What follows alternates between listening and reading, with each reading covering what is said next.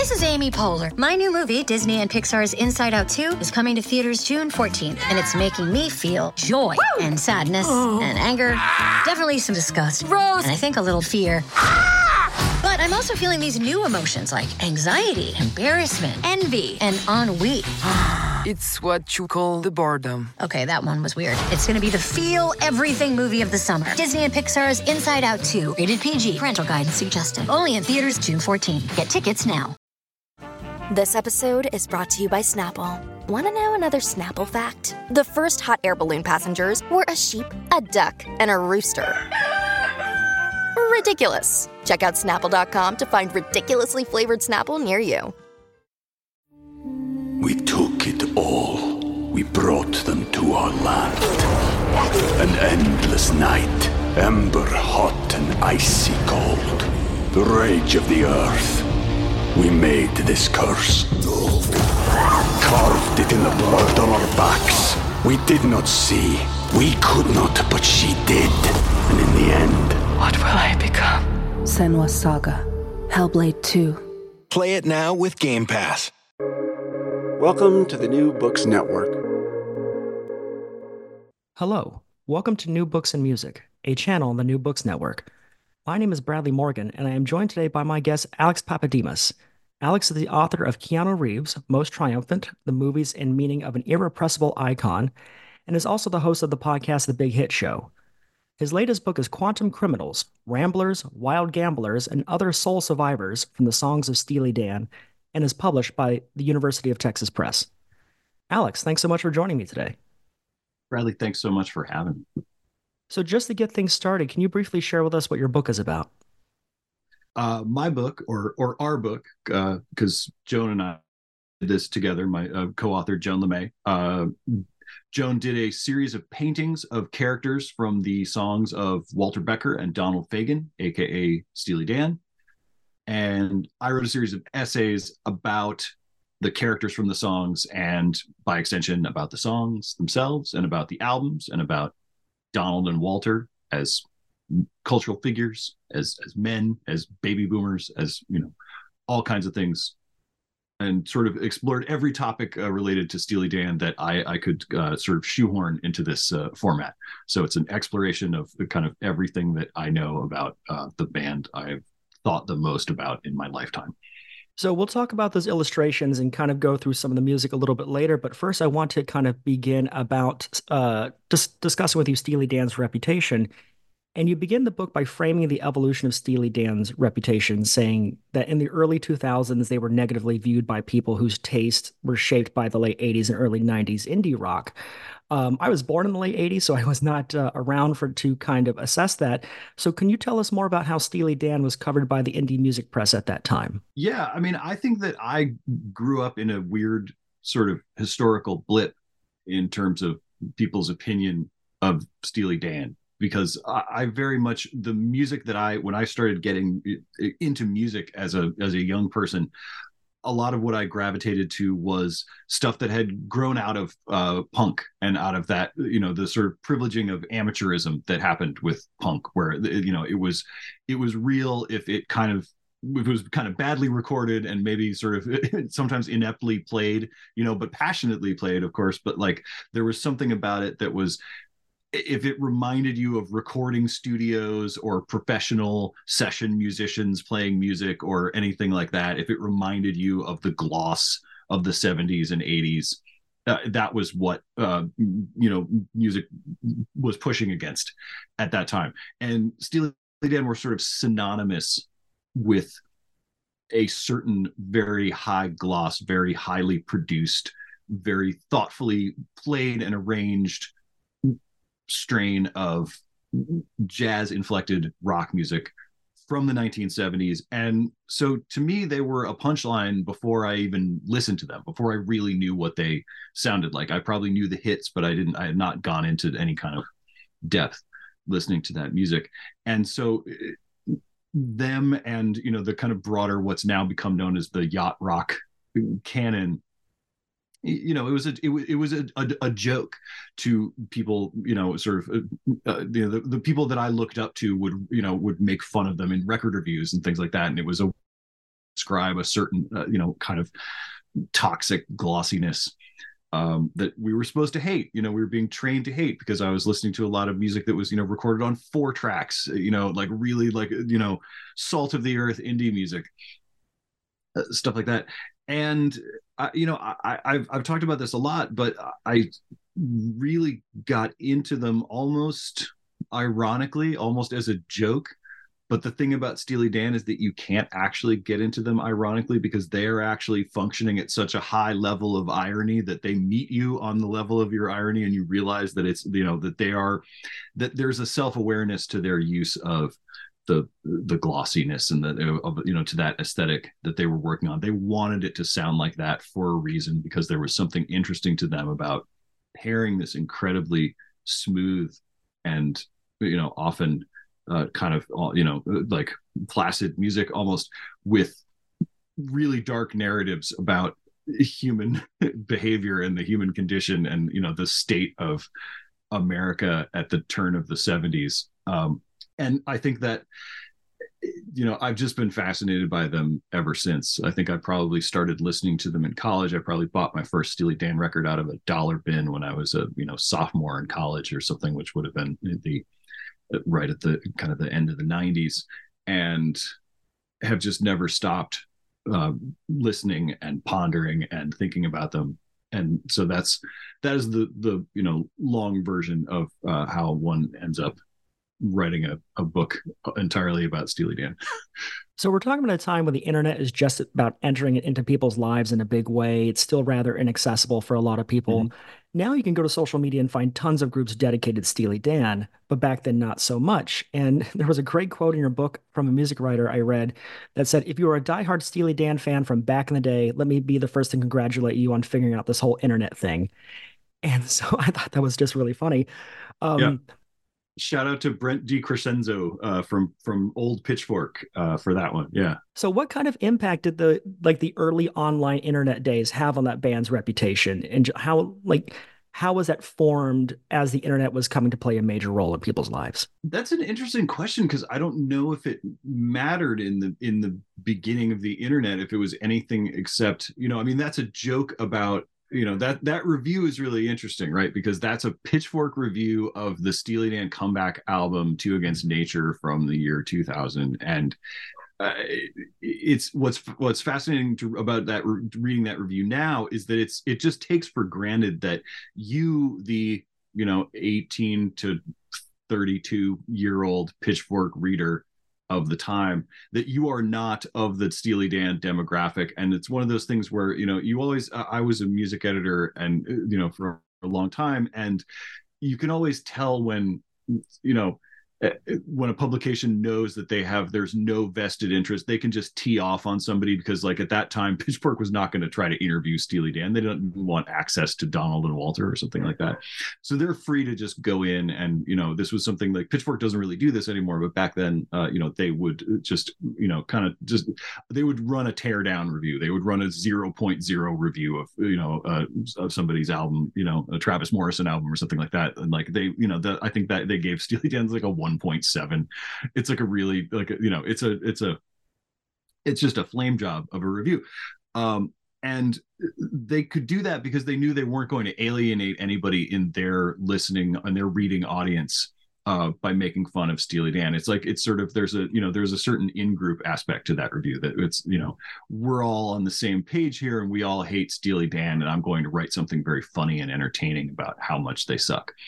And so that was like, that's what's going on there. And so at the time, I think it was still, and what that is like, that sort of disdain for Steely Dan goes back to rock critics of previous generations, like Dave Marsh, who sort of thought they were okay at the beginning, and then as they got jazzier and more ornate, kind of just decided like, this isn't really rock and roll. This isn't what I got into rock for. It's not it's lost its connection to Elvis Presley and to the primal, African-American musics that sort of generated rock and roll, and therefore is like no longer a part of, what I'm, interested in. So these guys have lost their way, and they've gone like sort of, up their own butts with this jazz stuff. Does anybody ever say up their own butts on this show? Am I the first one? And I said butts as if I can't say the other word. It's all good. Anyway. Okay. I like to break barriers in every podcast if I can.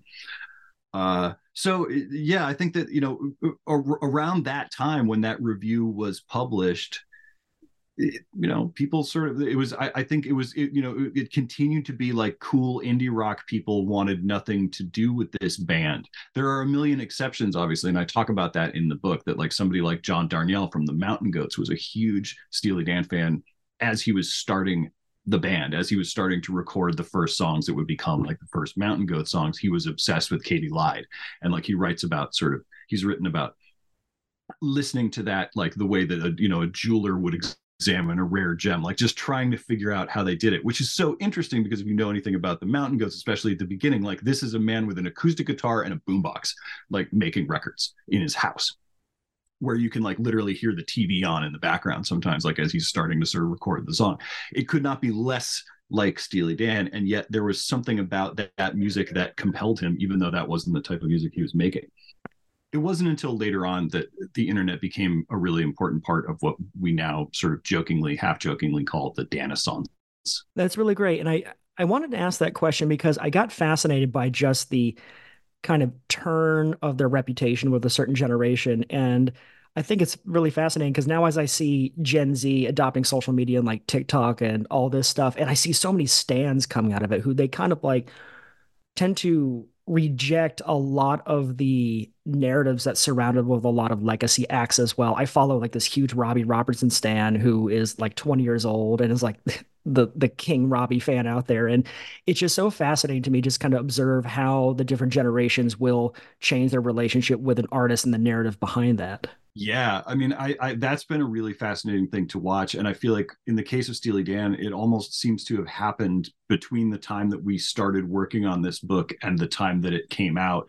There's been a real shift. And like a lot of people have, in the way that you're talking about, that there are these online stands who do reject that narrative. But I also think that, there's the difference for me, at least, is, when I was growing up, like there were so many platforms for that narrative it was being handed to you in so many, with like, you got your information from like Rolling Stone or MTV or, certain places. And like, it was always kind of coming to you.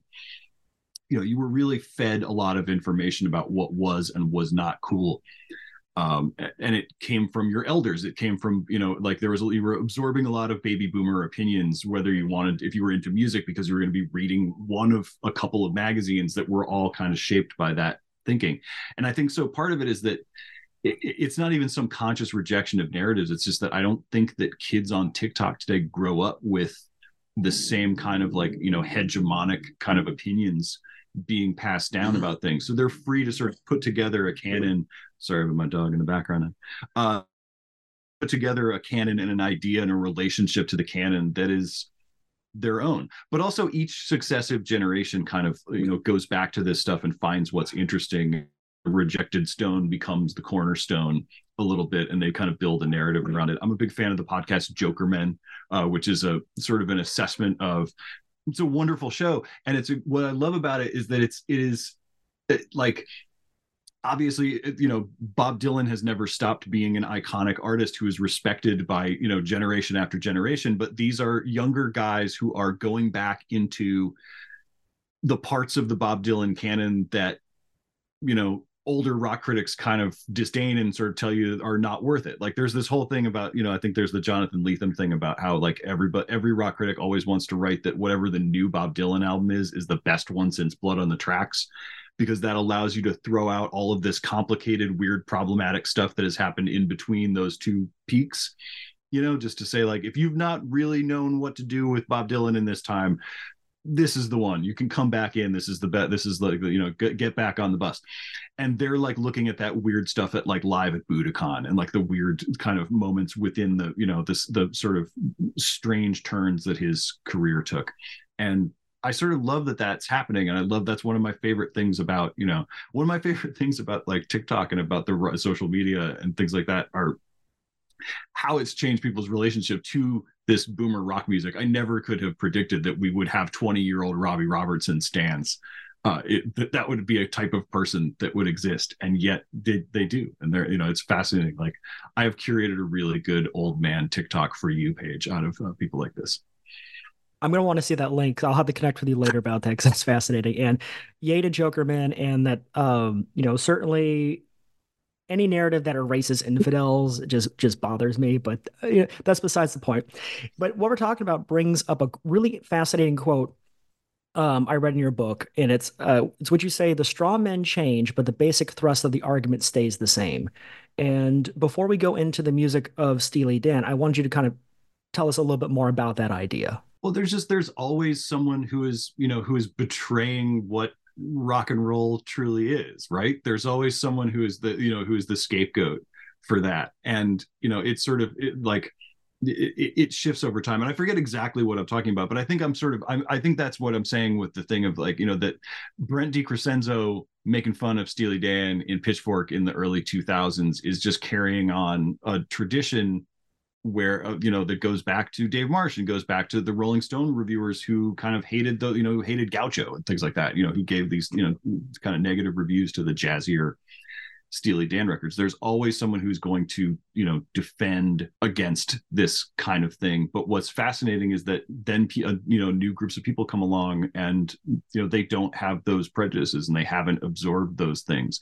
And like I said, I don't think that process happens in the same way anymore. I don't think that I have a 12-year-old, a 13-year-old who's growing up and becoming a music fan and is not internalizing anything and has never read a Rolling Stone review of anything.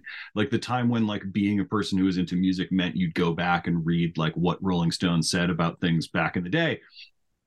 I just don't think it's the same. I don't think that that chain has been broken. And as much as that's weird for the kind of cultural standing of music magazines and music journalism, I think it's probably good for music consumption because people just figure out what they like and they can kind of pull from everywhere.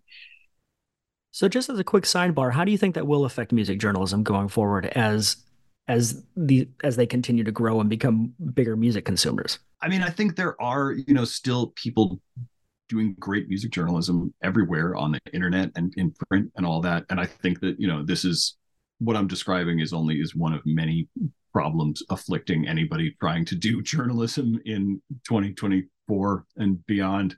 But yeah, I don't know. I think that in a way, I think it's still it's still on the writer to sort of make something that's compelling and make something that's worth reading, whether you need this information or not. But I think it's utility as a consumer guide and as a thing that tells you, the thing about a lot of music journalism back in that period, even when I was growing up, is that it was, it was helping you make a decision. Like if you could only spend $15.99 on one CD that weekend, what were you going to spend it on? And so with absent that pressure, because now streaming allows you to basically, you can, it's unlimited. Like what is the purpose of it? And I think that's been an existential problem that music journalism has struggled with since then. But I mean, that said, good writing is good writing, and writing that kind of ties music to culture and ties, sort of enlarges people's understanding of, a song's place in their reality is always going to be of value, I feel like. I hope. So I really appreciate you exploring all that with me and sharing your insights. Steely Dan really kind of have a unique career arc, and so I think it was important to talk about that context and how their reception has shifted over the decades. And so with that, I want to start exploring the music with you. And they made a lot of great music, all of which you cover throughout the book very beautifully. We don't have time to go through everything here, but I did want to talk about a few songs and albums. And just to kick things off with, Do It Again, the first track on their first album, is one of their more well-known hits. And you say about the title that it is maybe the first great inside joke by two of modern music's greatest inside jokers.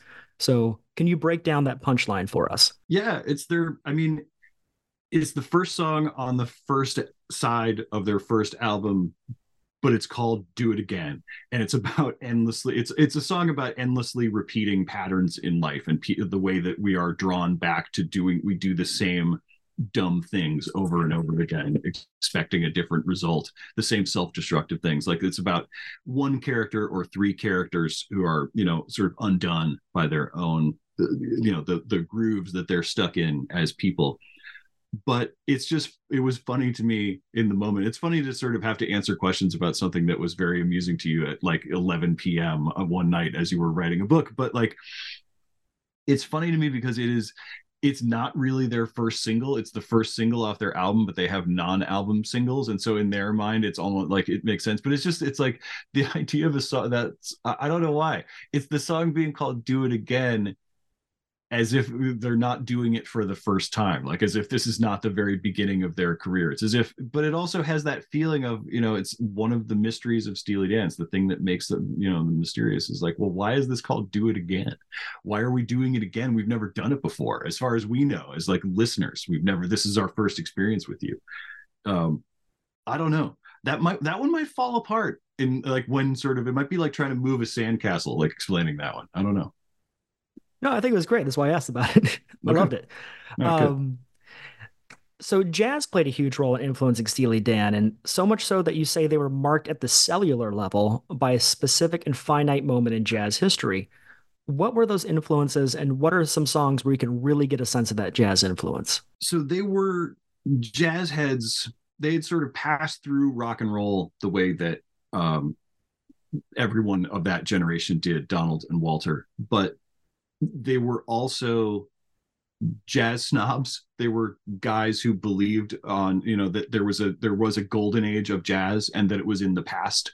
And so I think that the important thing about it, obviously they would draw from jazz throughout their career. They would employ jazz players on their records. They would employ, they wanted to be, they did not want to make fusion, which was a very popular thing around that time. And it was like, that was a completely different way of interpolating jazz into rock music that they were pretty disdainful of and not interested in at all. They wanted something, they wanted to play rock music with the sort of, they described it as like, they wanted like the forward rush of jazz. And what they're thinking about when they say that is, I think fundamentally like Charlie Parker and everything that sort of like grows out of Charlie Parker and out of that great period of, Charlie Parker's, great sort of creative ferment.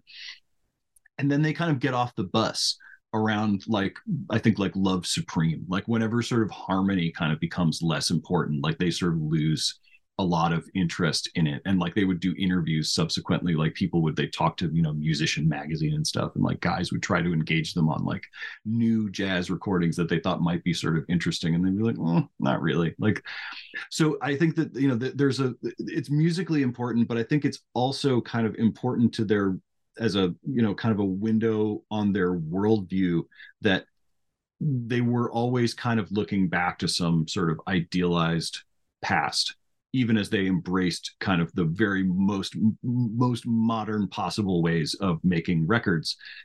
They were thinking about something that, had been, like a form of music that to them had sort of, had almost died at a point. Like, so they were looking back at sort of like the, this golden age of jazz that was very much behind them.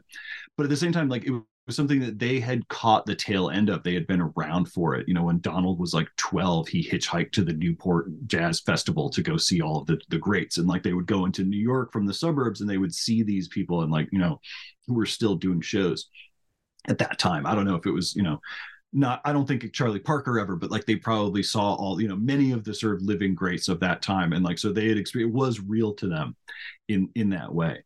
And, I think that was something that was, in a way, as much as like, they have acknowledged, kind of feeling sort of, influenced by the Beatles like everybody else. And, sort of there is rock music that, affected them, but jazz was way more important and R&B was way more important, of that time. I think like, blues and R&B is probably as important to the DNA of Steely Dan as anything else. So for those who may be less familiar with Steely Dan, what are some of the songs where you can actually hear that jazz influence coming through? I mean, I think in a sense it's everywhere in the work that they did, but I think of, the title song from Asia, with the Wayne Shorter solo. They brought in Wayne Shorter, who had been Miles Davis's great sort of quintet, that they, pulled in these great players to do the thing, that they couldn't really do. and they, I think of like, the cover of East St. Louis Toodaloo, which was the, Charlie Parker's band's theme song, that's on Pretzel Logic, and all of those things. But what's interesting about it is that they weren't trying to be, like I said, they weren't making, it's like jazz rock is the very easiest way to talk about what Steely Dan did, but they weren't trying to replicate the sound of a jazz band and the sound of improvisation. They weren't really improvisers. Like the people who played the solos were free to sort of create something within that space in the song, but the songs themselves were incredibly tightly arranged. And so that's one of the paradoxes, is they are like super influenced by jazz, but like what's the most basic thing about jazz is an improvised music. And like they were super uptight about, the arrangement and like having everything played a certain way and the way that they heard it in their heads, which is like antithetical to like even the most basic sort of concept of like what jazz is, which is great because anytime you have a certain, figured out Steely Dan, like they will, tip over the table and like you'll be wrong about that. We took it all. We brought them to our land. An endless night, ember hot and icy cold. The rage of the earth. We made this curse. Carved it in the blood on our backs. We did not see. We could not, but she did. And in the end... What will I become? Senua's Saga. Hellblade 2. Play it now with Game Pass. So early on in their careers, Donald and Walter were writing songs for other artists at the Brill Building, such as Barbra Streisand, but they were also writing songs that they would eventually record together as Steely Dan. And one of the songs was Brooklyn Owes the Charmer Under Me from their first album. And while they're writing these songs, you say that they're also trying on and discarding personas that wouldn't necessarily fit them as artists. Can you tell us about that process and those personas and kind of finding the core of Steely Dan? Yeah, I mean, it's weird because they come to New York sort of at the end of the 60s, basically, when they both got out of Bard College. And somehow what makes sense to them is to gravitate to the Brill Building, which had been this sort of like the mecca of pop songwriting in America in the early 60s, but was now very much like past that point as, music had taken, different turns and gone in different directions. And so this was kind of the waning days of the Brill Building. And, it was just like a bunch of weird characters passing in and out. And like it had become a little bit sort of more countercultural in there. And, like there's pictures of them, like a, big pot leaf poster in their little office where they would write songs.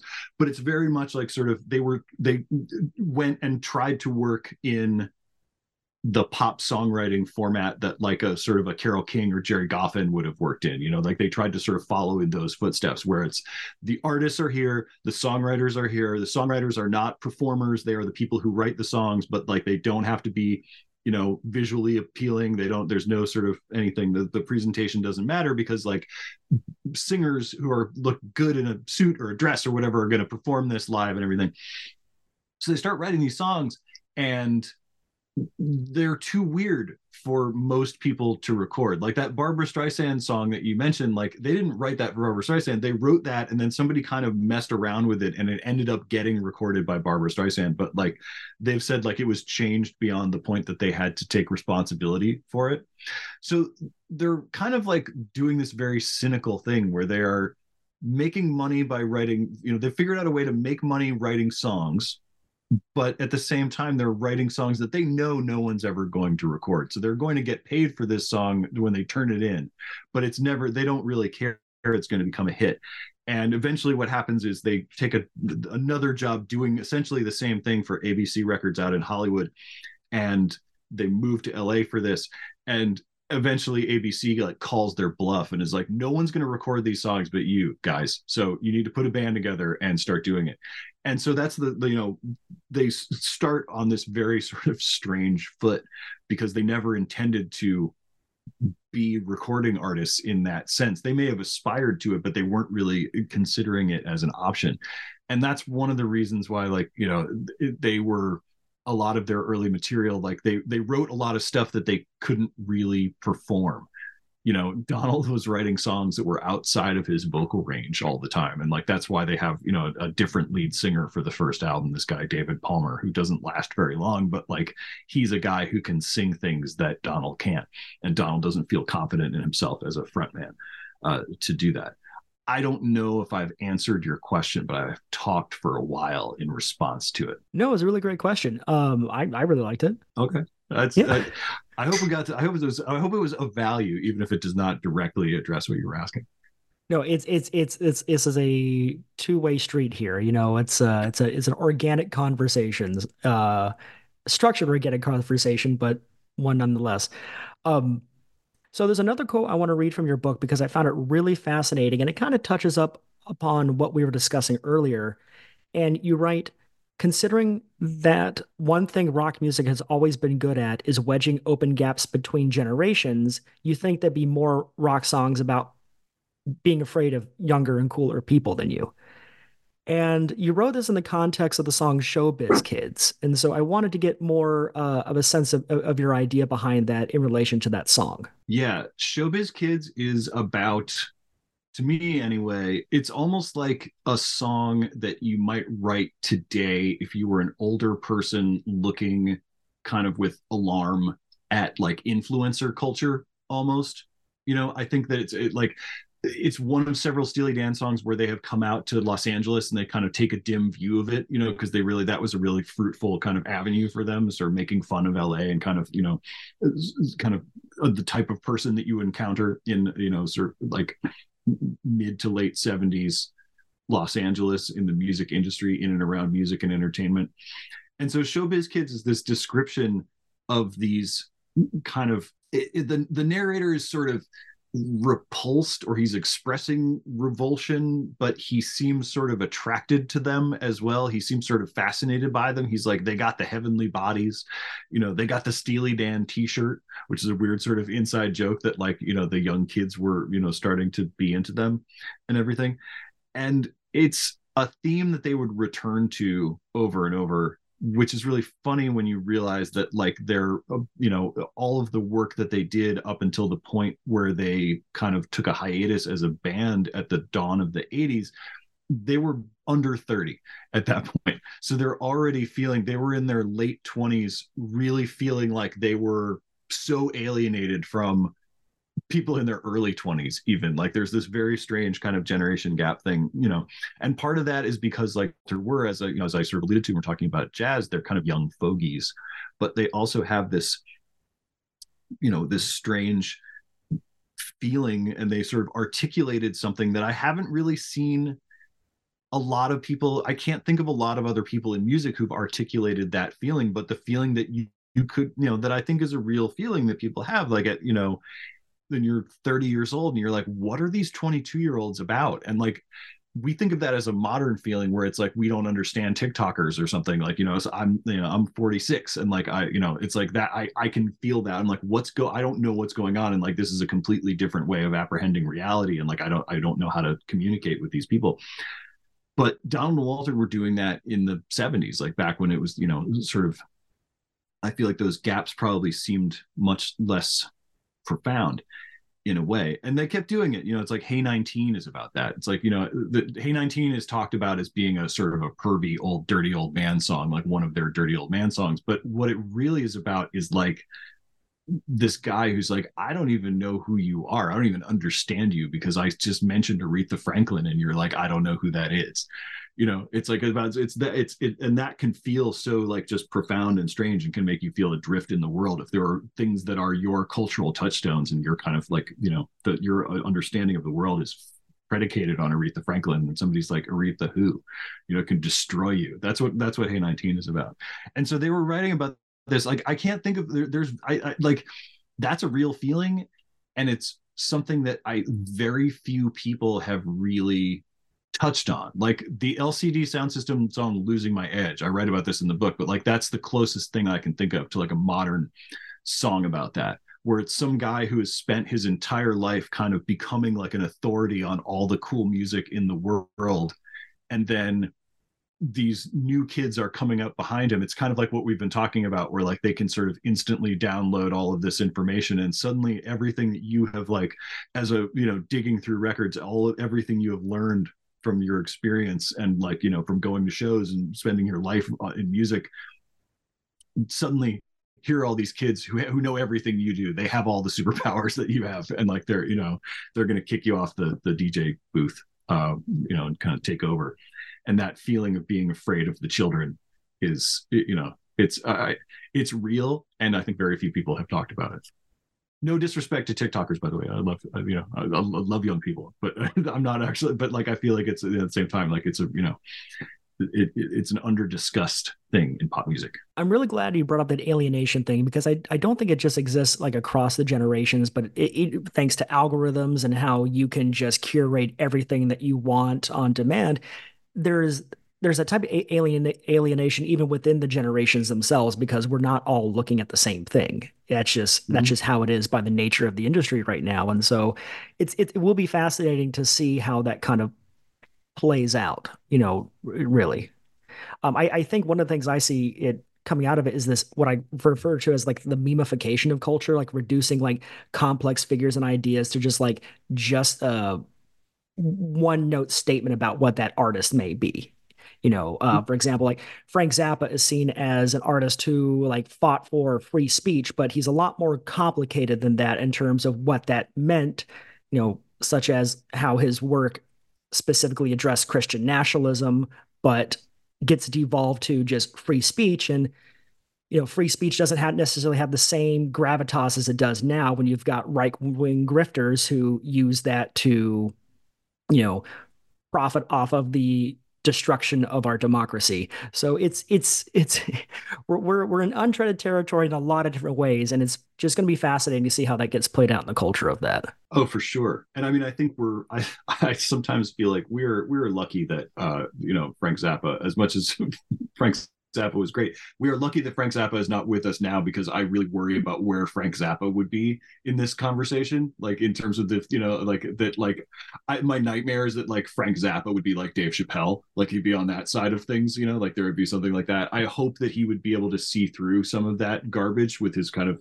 patented ability to see through bullshit, but I'm not sure. We'll never know. We'll never know, and it's probably good that we don't know. It's like we can certainly, it's probably for the best. But yeah, no, that's sort of, I don't like, you said a couple of things that were really interesting, but I think like one of the things, talking about alienation, like, and algorithms and everything, it's we no longer share a set of reference points in the same way. We can no longer count on a set of shared reference points. There's a Lester Bangs quote that I love from his, when Elvis died, his obituary for Elvis, which is a wonderful piece of writing. It's one of his best pieces, but it ends with him saying, I'm going to misquote it, but it's basically, we will never agree on anything like we agreed on Elvis. So I will not say goodbye to him. I will say goodbye to you. And that feels so prophetic. It's like something that, like that's the point with where we start to sort of drift apart as people, that we no longer have these, there's no longer, as much as like, there were, there's no monoculture, so we don't have any kind of thing to agree on and push against and kind of all talk about and all sort of have a feeling about. And, that's sort of for good and for ill, I think. So steering back to Steely Dan and kind of this memification and reference point, if there's one word that can kind of describe Steely Dan, it's perfectionist. And that's how I had always viewed them, because that's the narrative that I'd always heard about associated with Steely Dan. And I know that kind of started with the album Pretzel Logic, but your book offers some clarity into this. And you write that so many of the stories about how their records came to be are really stories about human error and falling victim to circumstances even control freaks can't control. And I want to know, can you talk about that part of Steely Dan's legacy and why and how it has endured so long? Yeah, I mean, they were trying to make records at a level of precision that is now available to everyone.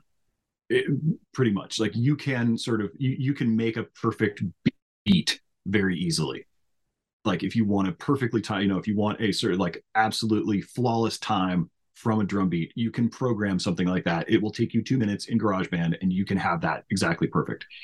They wanted to do that back when it was very, very difficult. Back when you either had to get a drummer who had perfect time, like who could keep perfect time, or there would need to be a technological solution.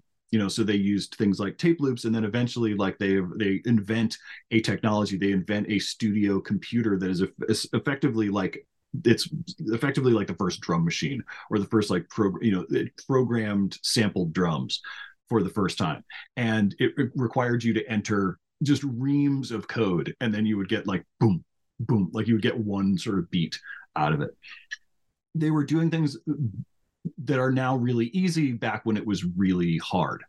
And a lot of technical issues came along with that, and so there's all this, like they used this, there's a whole story, written about all the, advanced technology that they used in recording Katy Lied, which ultimately led to the tapes of Katy Lied being sort of adulterated and not really playable and not reproducible. So they hate Katy Lied because it's like, for them, it's a monument to what they were striving toward and failed to achieve in the studio, because it's there was something about, they used this very sophisticated noise reduction technology that was supposed to be better than Dolby's noise reduction, but then they go back and play the tapes and like there's this, it just sounds dead, like there's it's like underwater. And that continued to happen over and over again. And so it's kind of like as much as they achieved records that sounded really perfect and like became like the gold standard for audiophiles and things like that, like they used to, when you go in the stereo store in 1979 or 1980 or whatever, and they wanted to sell you a turntable or speakers or whatever, they would put on Asia because it sounded so perfect. And it was like, it was just exactly, you would use that to like, sound men would use that to tune the venue because they knew that it was mixed so perfectly. And if it sounded good, it meant you had sort of tuned the venue properly.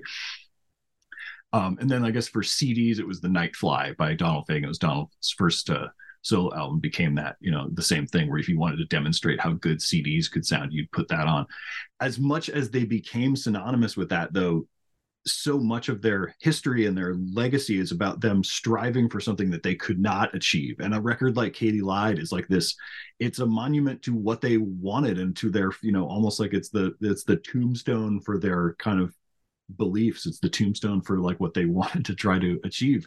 And I find that so moving, like that it's not that they were these uptight guys who got everything right and forced everything to be perfect. It's that they tried and tried and tried and failed and failed and failed, which is the story of making art, essentially. And eventually it destroys them. Like the making of Gaucho is this process that it's, if you read Robert Palmer, the music journalist, not the Simply Irresistible guy, but the famous Rolling Stone journalist, goes and sees them in the studio making Gaucho and just describes Donald as just this miserable, as they're mixing Gaucho, and they mixed it like 300 times or something famously, and they have to just go in and like just listen to it over and over and over again. And he just describes Donald as this chain smoking ghost who's just so miserable doing all this, because by that point, like Walter had kind of drifted away from the studio process because he was dealing with his sort of personal issues, and he'd been in this cab accident that had sidelined him. And, so it's just Donald. And it's, as much as like Asia is the greatest, achievement of perfectionist musicians of that era, Gaucho becomes this, this is the cautionary tale. This is what happens when you go too far. Like when you try to take it to, what if it was 120% perfect? And then that, you just go mad. So I want to talk about both those albums, and I'm glad you brought up Asia in regards to the perfectionism element, because if people only really own one Steely Dan album, it's a safe bet that that's probably that one.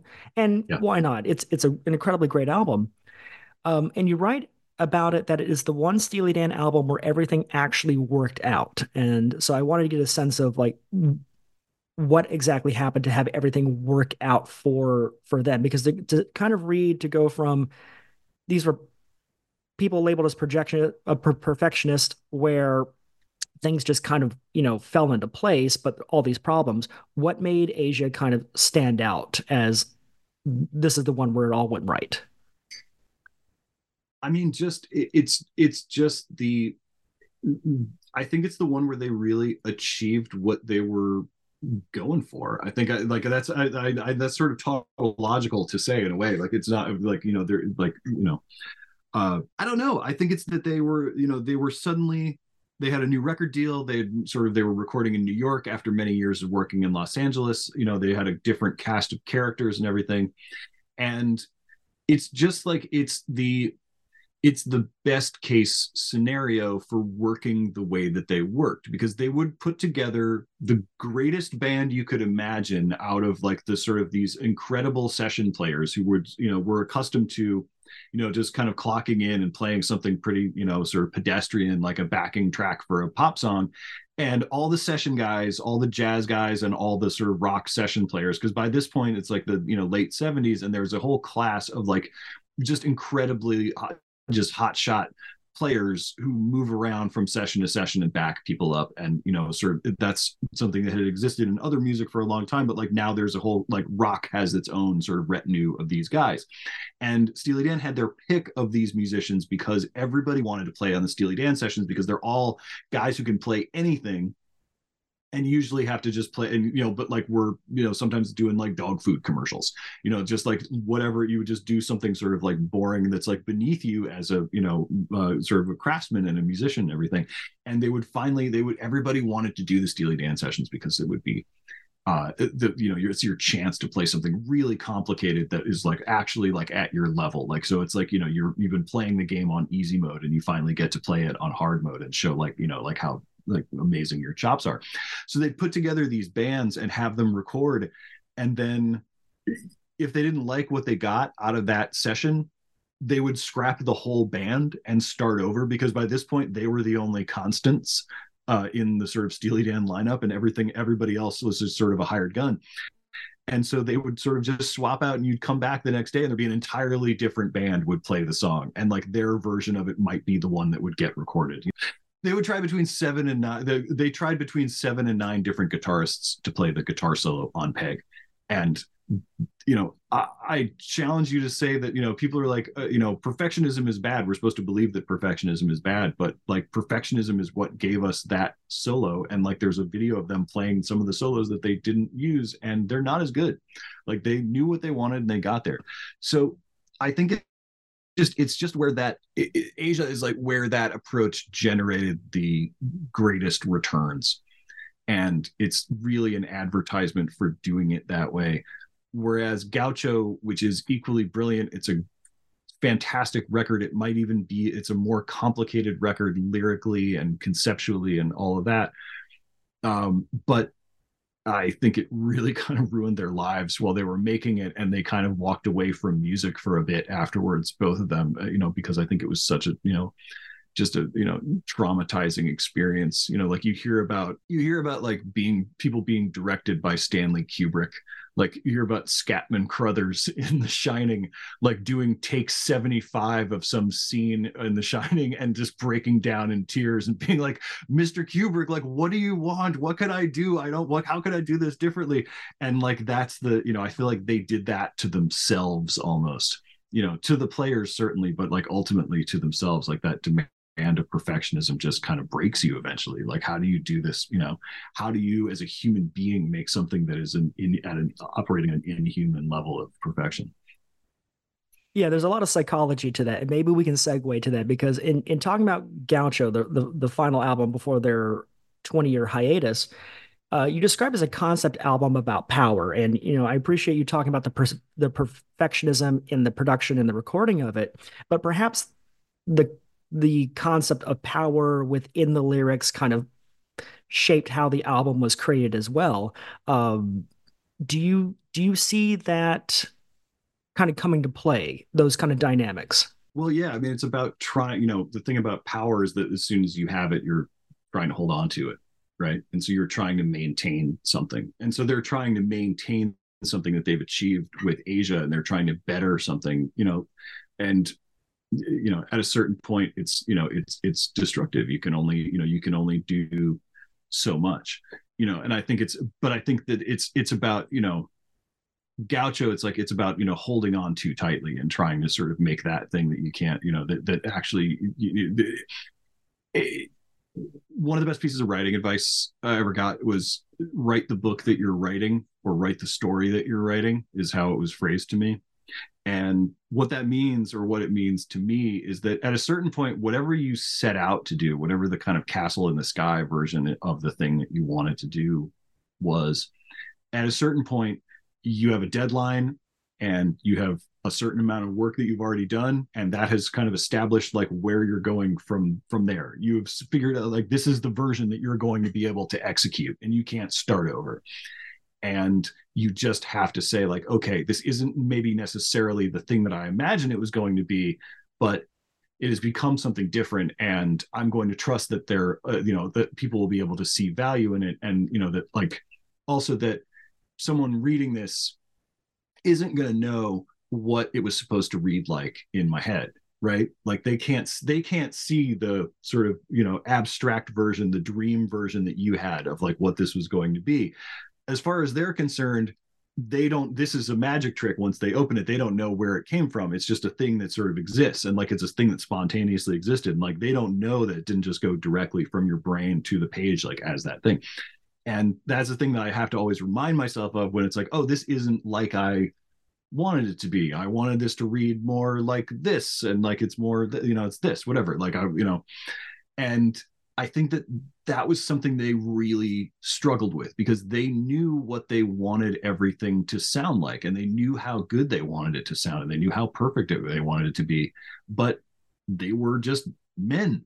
They were just regular dudes, and they had problems in their lives that got in the way of things. And like their players, they brought in people who were just like ordinary people, and like were human frailty, so they could sort of bring in the best drummers in the world, and then they could take the drumming of the best drummers in the world and put it into a computer so that it could be that much more precise in time and all of that. But like they could not ultimately, things still broke and didn't work and didn't come out the way that they wanted it to. And like I think that was something that they really had a hard time with over, at that point.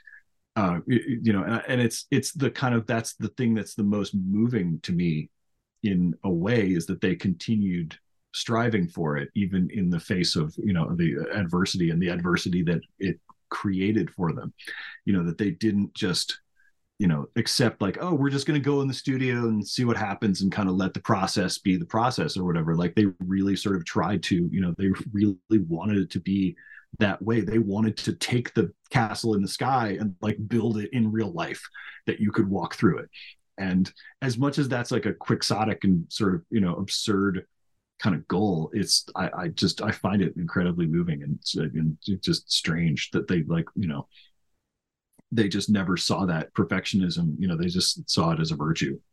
See, hearing that is so fascinating to me about Gaucho and your thoughts on it, because you write in your book that there's a song called The Second Arrangement, and you say it's the pivotal song from those sessions, but it doesn't even make it the album. And I just thought that kind of that conflict between that perfectionism, and then here's this song that's so integral to the creation of this, not even end up there. So that's a bit more of a deep cut. So can you tell us more about that song and a little bit about the story behind it? Yeah. So there's a song. They write a song called The Second Arrangement. It's about it's about a guy with maybe two families, or a guy with maybe two girlfriends, something like that, kind of moving around from thing to thing. It's a very 70s kind of narrative where he's kind of got a bag of laundry and stuff in his car, and he's just going around life. And it's, great song, really good. Probably would have been like the first single on that record.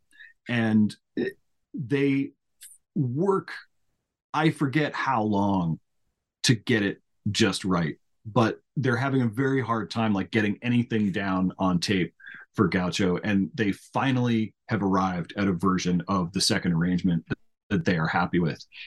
And the story goes, and shout out to Jake Malooly from the newsletter The Expanding Dan, who has actually tracked down this guy and talked to him and kind of gotten the full story. But essentially what happens is a studio assistant is like setting up the studio for the next day, setting up the tapes so that they can kind of get back to work the next day, and accidentally erases the first, I don't know, few minutes of the master tape of this version of the second arrangement, this one version of the second arrangement that they were happy with.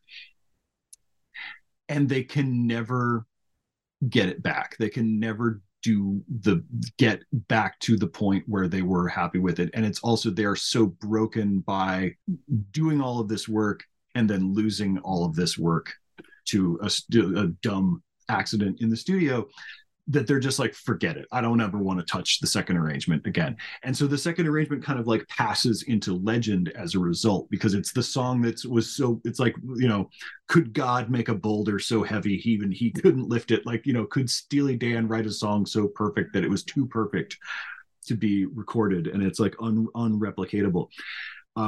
And there are various versions of it that have circulated for a long time, like on bootlegs. And, I had sort of first heard it like when I, started like downloading bootleg Steely Dan music in the 2000s or whatever, like when you sort of go on blogs and stuff and like find that stuff, and it's been mixed in with the Gaucho demos.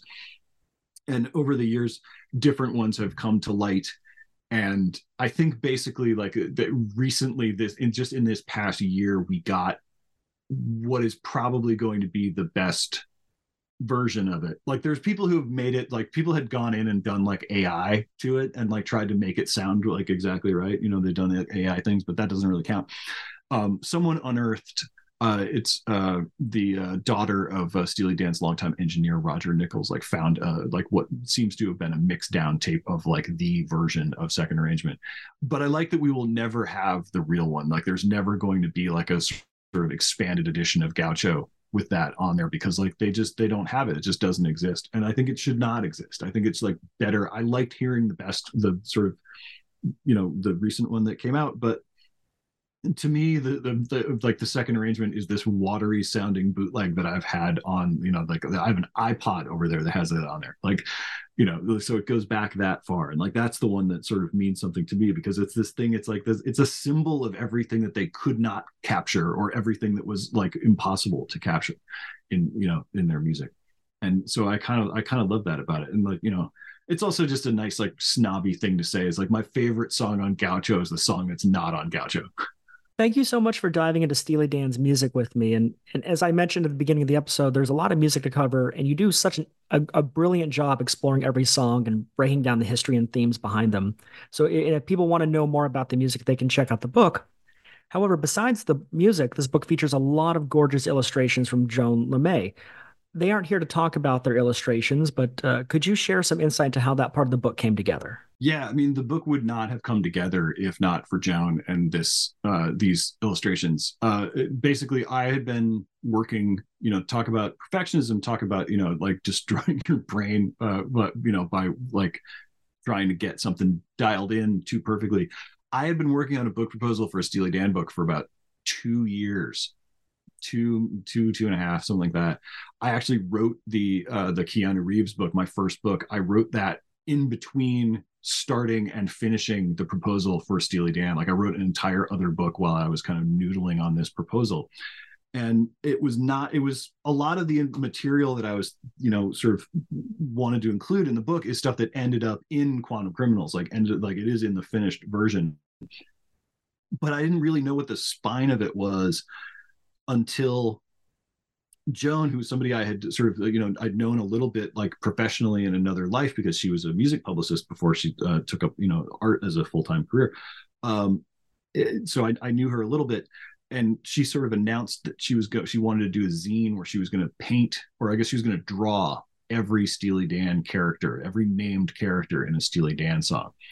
And at that point, the sort of acquiring editor from UT, Jessica Hopper, who's a longtime friend of mine, who's also an even longer time friend of Joan's, kind of brought us together to do this project. Was kind of like, your project and Joan's project should be one project. And at that point, it became very easy to write the book, because suddenly it was like, oh, I'm writing a collection of sort of almost like liner notes to a collection of paintings. Like I'm writing a collection of essays that go with these paintings of the characters. And it's just sort of, so it never, like, practically speaking, I don't know if this book would exist if that one little piece that's like a sort of, that like, oh, it's not a book about Steely Dan. It's not a book of essays about Steely Dan. It's a book of essays about Steely Dan characters. That changes everything and like made it possible to do the book. Like then it's suddenly like, it's like that we couldn't build the car until we had the hood ornament, like that's the sort of like, that's how you kind of figure it out. So it's the most important, it's a small idea and it's the most important idea in the whole thing. And from there, it's just, it became about, because Joan is faster than me at doing her art than I am at doing my art. So a lot of this stuff was finished as I was still working on the text. And so I think I sort of started writing to the images a little bit and writing to the tone of the images. And yeah, I don't know. I think it's like the paintings sort of, the paintings change everything. And the paintings sort of took it to, there's like a, sort of like a warmth and humor and color that comes in with that, I don't know if it would have been there. I think I probably would have tacked like overly serious or something. And there was something about kind of seeing, once you've seen, kind of Joan's interpretation of, the major dude or something, like you can't get too like, ponderous with the prose, because there's something really joyous about these things. And yeah, so it's kind of like, the book is both of us kind of doing our very respective interpretive gestures about what these songs mean and what they mean to us. So for my final question, for those just beginning their journey in discovering Steely Dan, where would you recommend they start? I mean, Asia is a great place to start, like, because that's a perfect album. If you don't like Asia, you're probably not gonna like Steely Dan, I assume. I think that I would go there.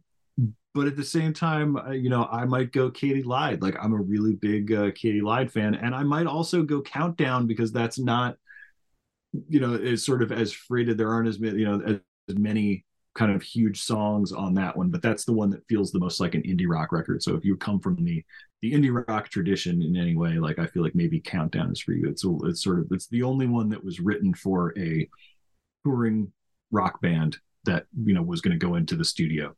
And I think that there's something to that.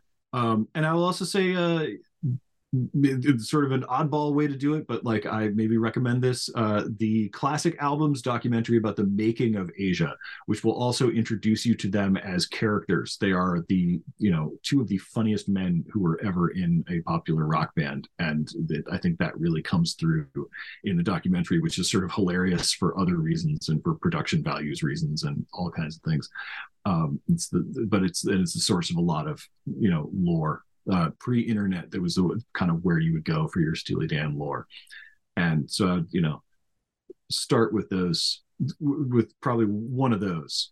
And, not to be, since this is a promotional interview, I will say that I wanted Quantum Criminals, like, as I was writing, I wanted this to be something that would, obviously the people who are really buying this book and responding to it, and the people who have really loved it, are people who are lifelong Steely Dan fans.